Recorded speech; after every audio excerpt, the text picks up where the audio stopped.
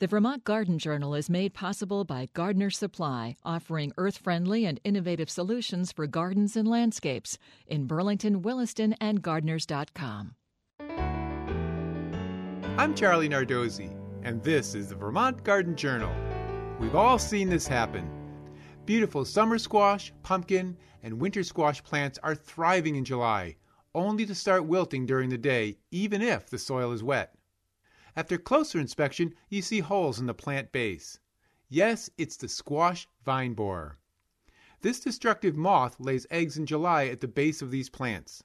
The larvae burrows into the stem, causing it to wilt. Severe infestations can kill your plant. But all is not lost. If you catch the infestation early, you can physically remove the larvae and maybe save the plant. It's time to play surgeon. With a sharp knife or razor, slit the stem at the hole going away from the base of the plant. You'll soon find a fat white larvae. Remove it and feed it to your chickens. They'll love it. Cover the slit with soil and water well. Hopefully the vine will reroot and survive.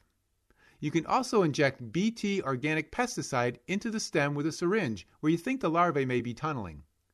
The larvae will eat the Bt and die, but it won't harm the plant or us. Prevention, though, is probably the best cure.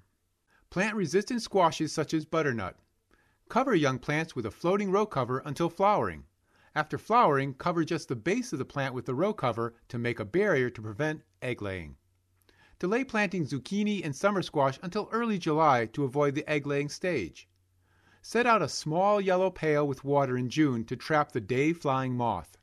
They're attracted to the yellow color and will drown in the water. Remove infested plants and rotate crops each year. And now for this week's tip, prevent powdery mildew on phlox, roses, bee balm, and other flowers by planting resistant varieties and spacing plants further apart.